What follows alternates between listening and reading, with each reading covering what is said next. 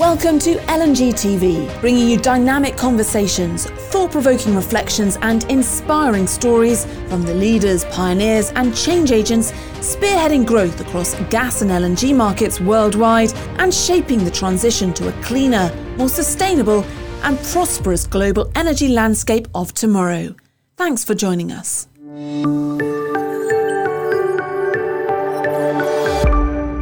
Frontiers and Pioneers, in association with Sempra LNG. Hello and welcome to LNG TV. I'm Ali Vance, and as always, I'm joined by industry expert Will Dawson for the latest episode of Frontiers and Pioneers. And Will, who have we got as today's guest? We are honoured to welcome Bobby Quintos, a decorated military veteran with over 30 years energy projects and operational experience, spanning upstream through to downstream.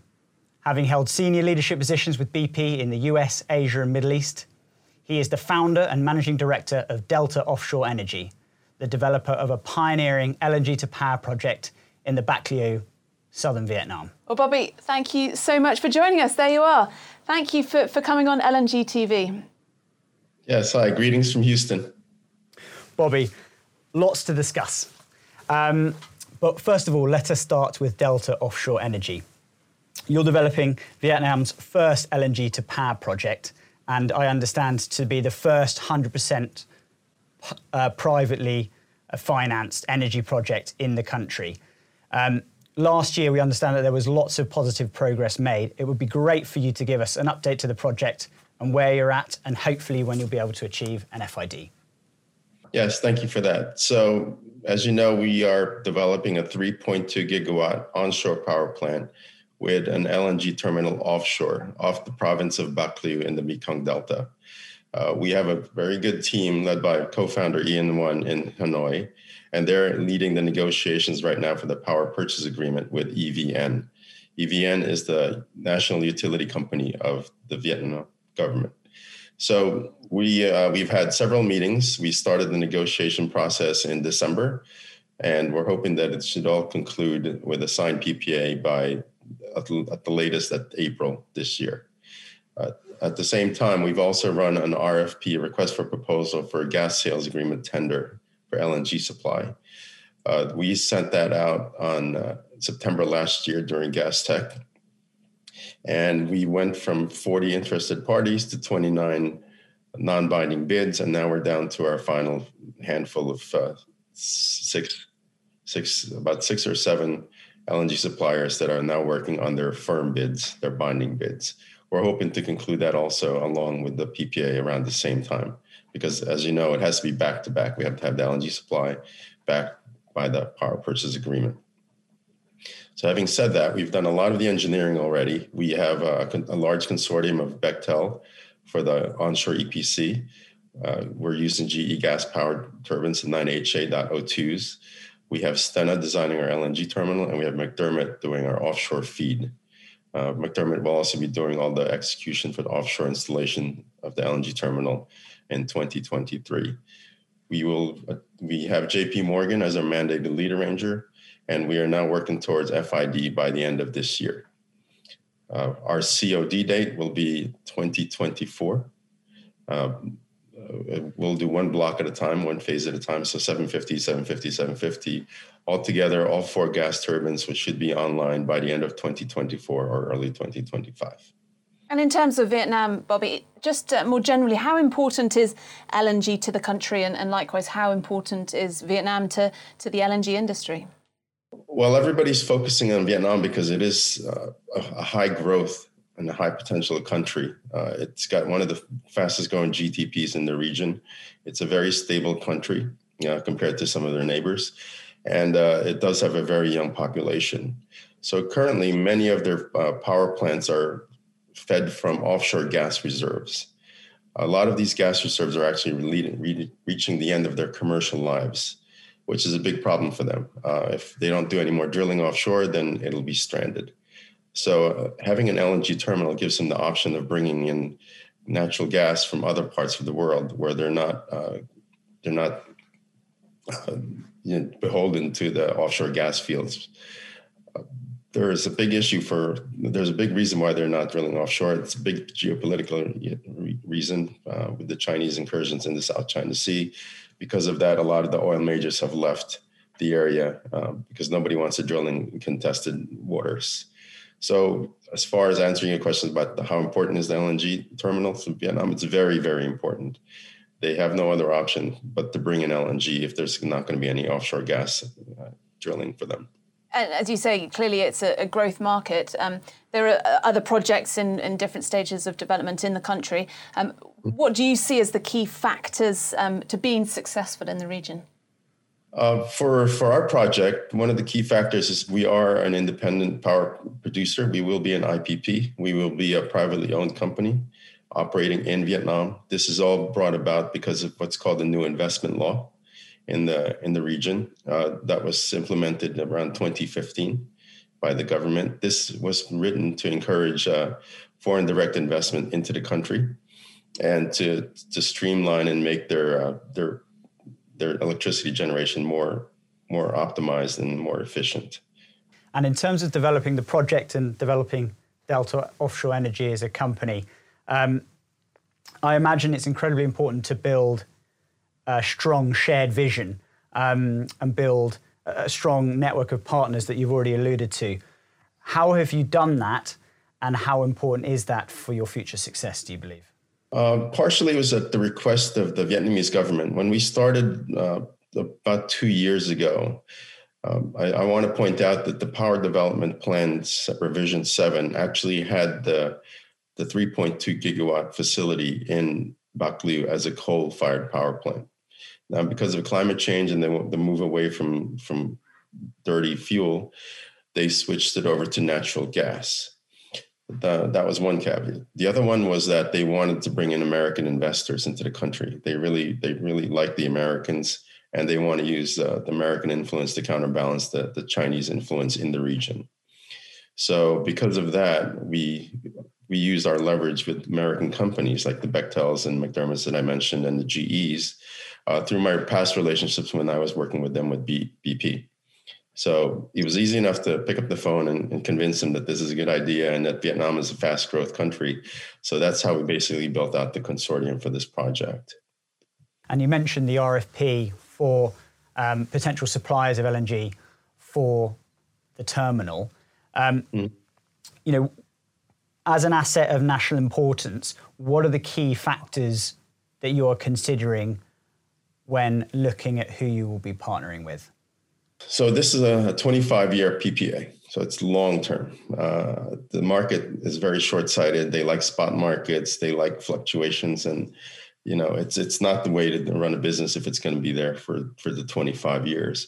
So what we wanted to do, and part of what we're considering as we negotiate these contracts and as we do our financial model and our on the gas sales. Basically, is we want to balance out and use both the oil index and a Henry Hub index.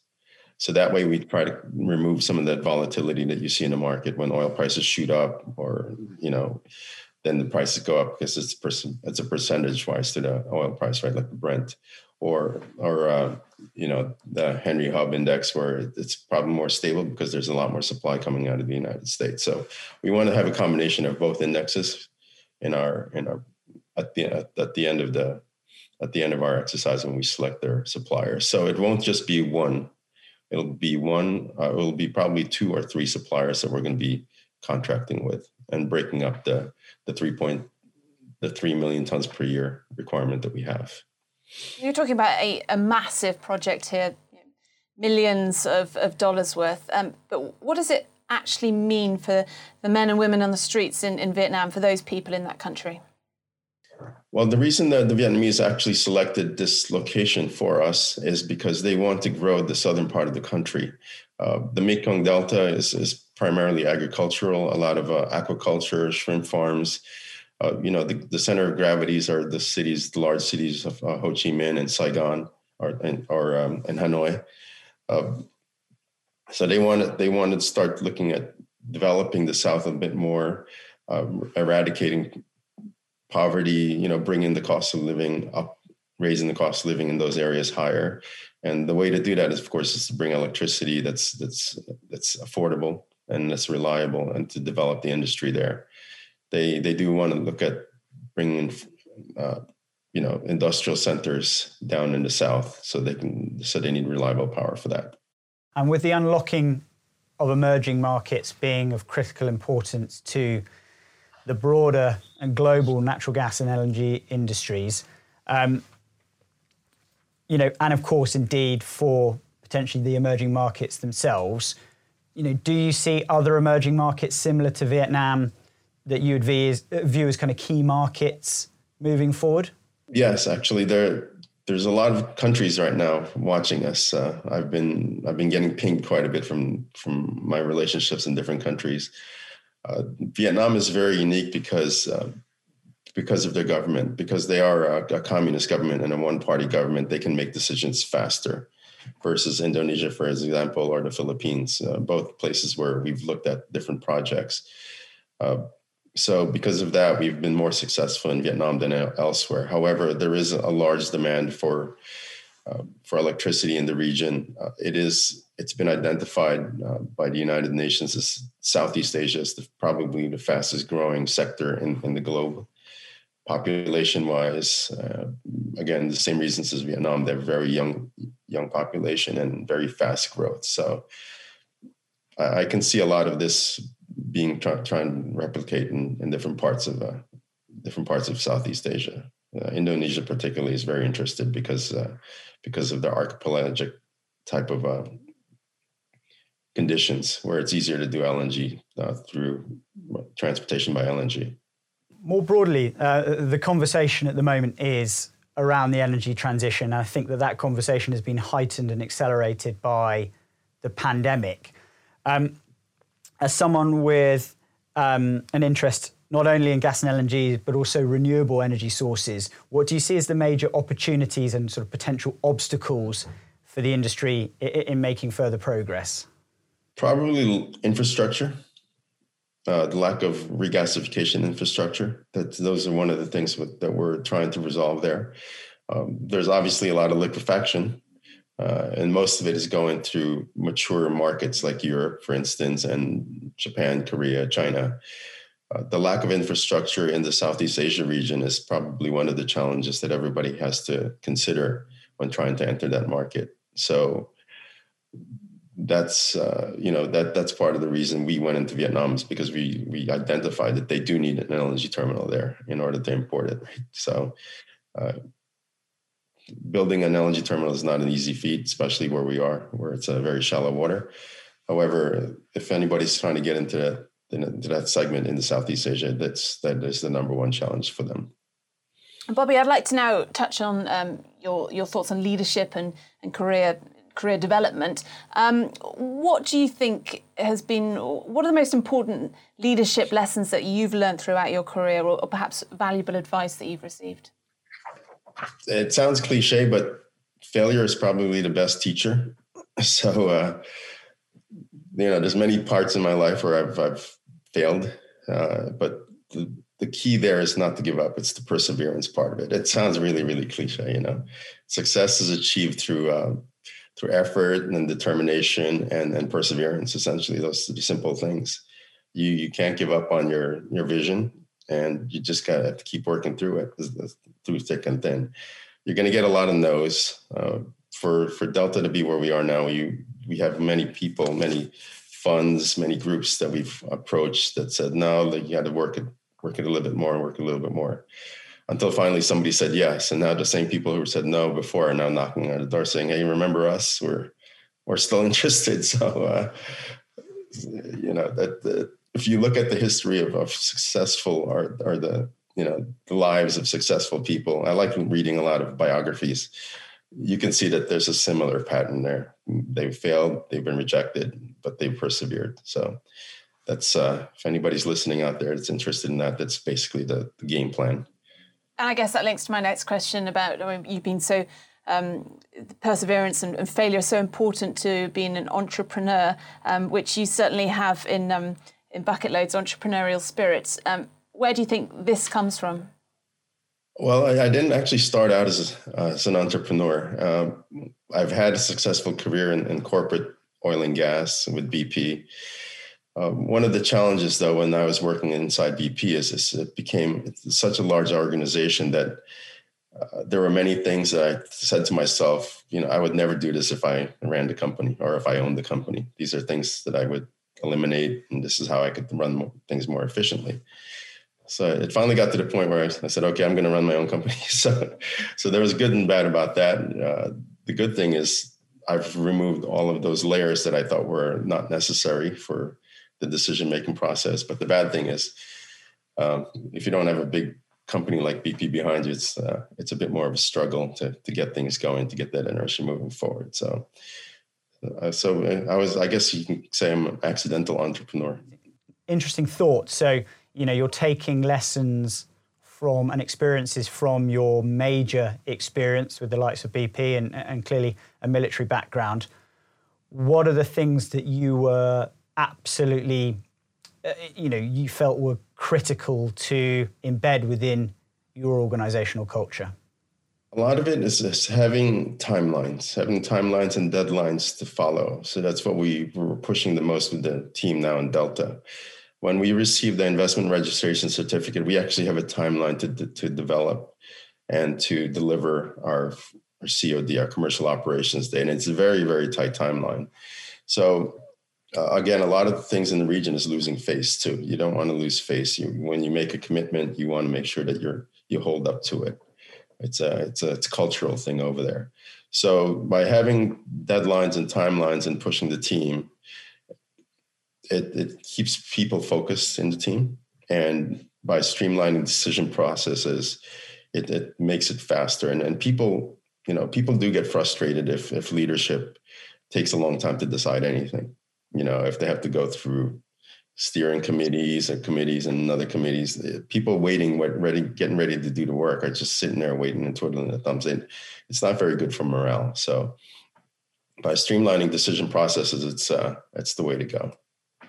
As a former military man, you'll be obviously familiar with the rushing to wait. Right. But also, thinking of entrepreneurialism, the SAS's motto of "Who dares win." Does that mean anything to you personally? And are there any other sort of mottos that you think of as so you reflect on? Yeah, SAS. I know a few friends in the SAS. Coming from also the special ops community in the U.S. military and the U.S. Navy. I have funny stories because when I finished with my tour in Iraq, I actually went back for BP because they already knew I was okay getting shot at to help develop the Rumaila field. And, we were still in the war climate. So we had a lot of former SAS, basically bodyguards driving me around. And they used to rib me quite a bit, actually, because they know I was a Navy guy also in Baghdad. So a lot of friendly competition, I should say, there. But at the end of the day, it's a characteristic, I think, for folks in SAS and the special ops community to take chances, as much as reasonable as possible, to take chances in order to achieve your mission. That's why dare to win. If you don't take chances, you shouldn't even be there, anywhere, because it won't work. You in the SAS's cases or special ops cases, you'll get killed. Again, with the waiting part of it, waiting in the military and combat situations is never good because that means you're a sitting target, right? So moving forward, daring to win, taking chances. Again, one of my other favorite mottos is fortune favors the bold. So, but basically what that implies is that you're ready. You have to be ready, either through training or through planning. So when the time comes, you're ready to jump. You're bold enough to take that step to achieve your mission.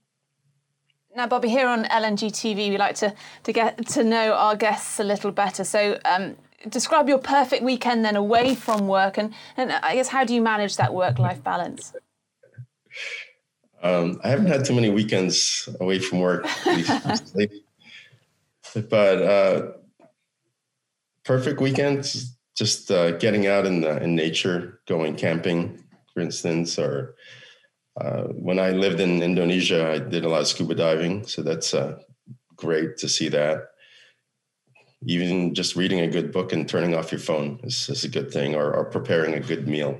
I love eating. Part of what I do when I travel is I try all different types of foods and even street foods, just to learn the culture even more, because I think you learn the culture through the language and through what they eat. So you touch on trying lots of different foods in different countries and embracing the cultures. I'm sure that's quite a large part of your job. Obviously, you're travelling all the time. Is there one experience, one place that stands out for you? I can name a good and a bad. Yeah, go on then. Balance that, right? The bad one was when I was in a war in Nigeria and I got food poisoning. I was going to say it's going to have street food in this story. We don't want any more details. That was memorable in a negative sense, but right. In a positive sense, again, one of the best places I've dove in was the Banda Neira Islands in Indonesia. So at that location, we were diving with hammerhead sharks in 40 meters of water. So that was really fun. You're making us all very jealous with all this no traveling. The fact we haven't traveled for the last year or so. It's a lovely thought. Yeah, absolutely. Inspirational being unable to travel. And on the sort of notion of inspiration, is there sort of one individual that has stood out to you as being the most inspiring that you've ever worked with, or indeed perhaps maybe had the biggest impact or influence on you in your career?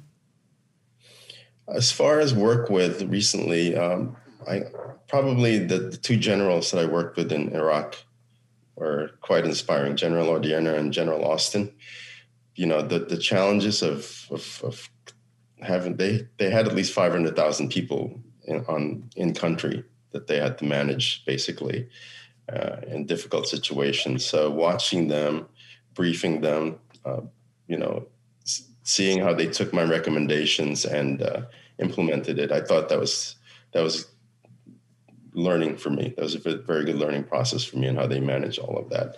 Good folks, different personalities. General Odierno is more your typical Army gung-ho type, and General Austin was more of the pensive type, and more deliberate in making his decisions. But they both achieved their mission. So those two folks are, I think, for me, more inspirationally working with.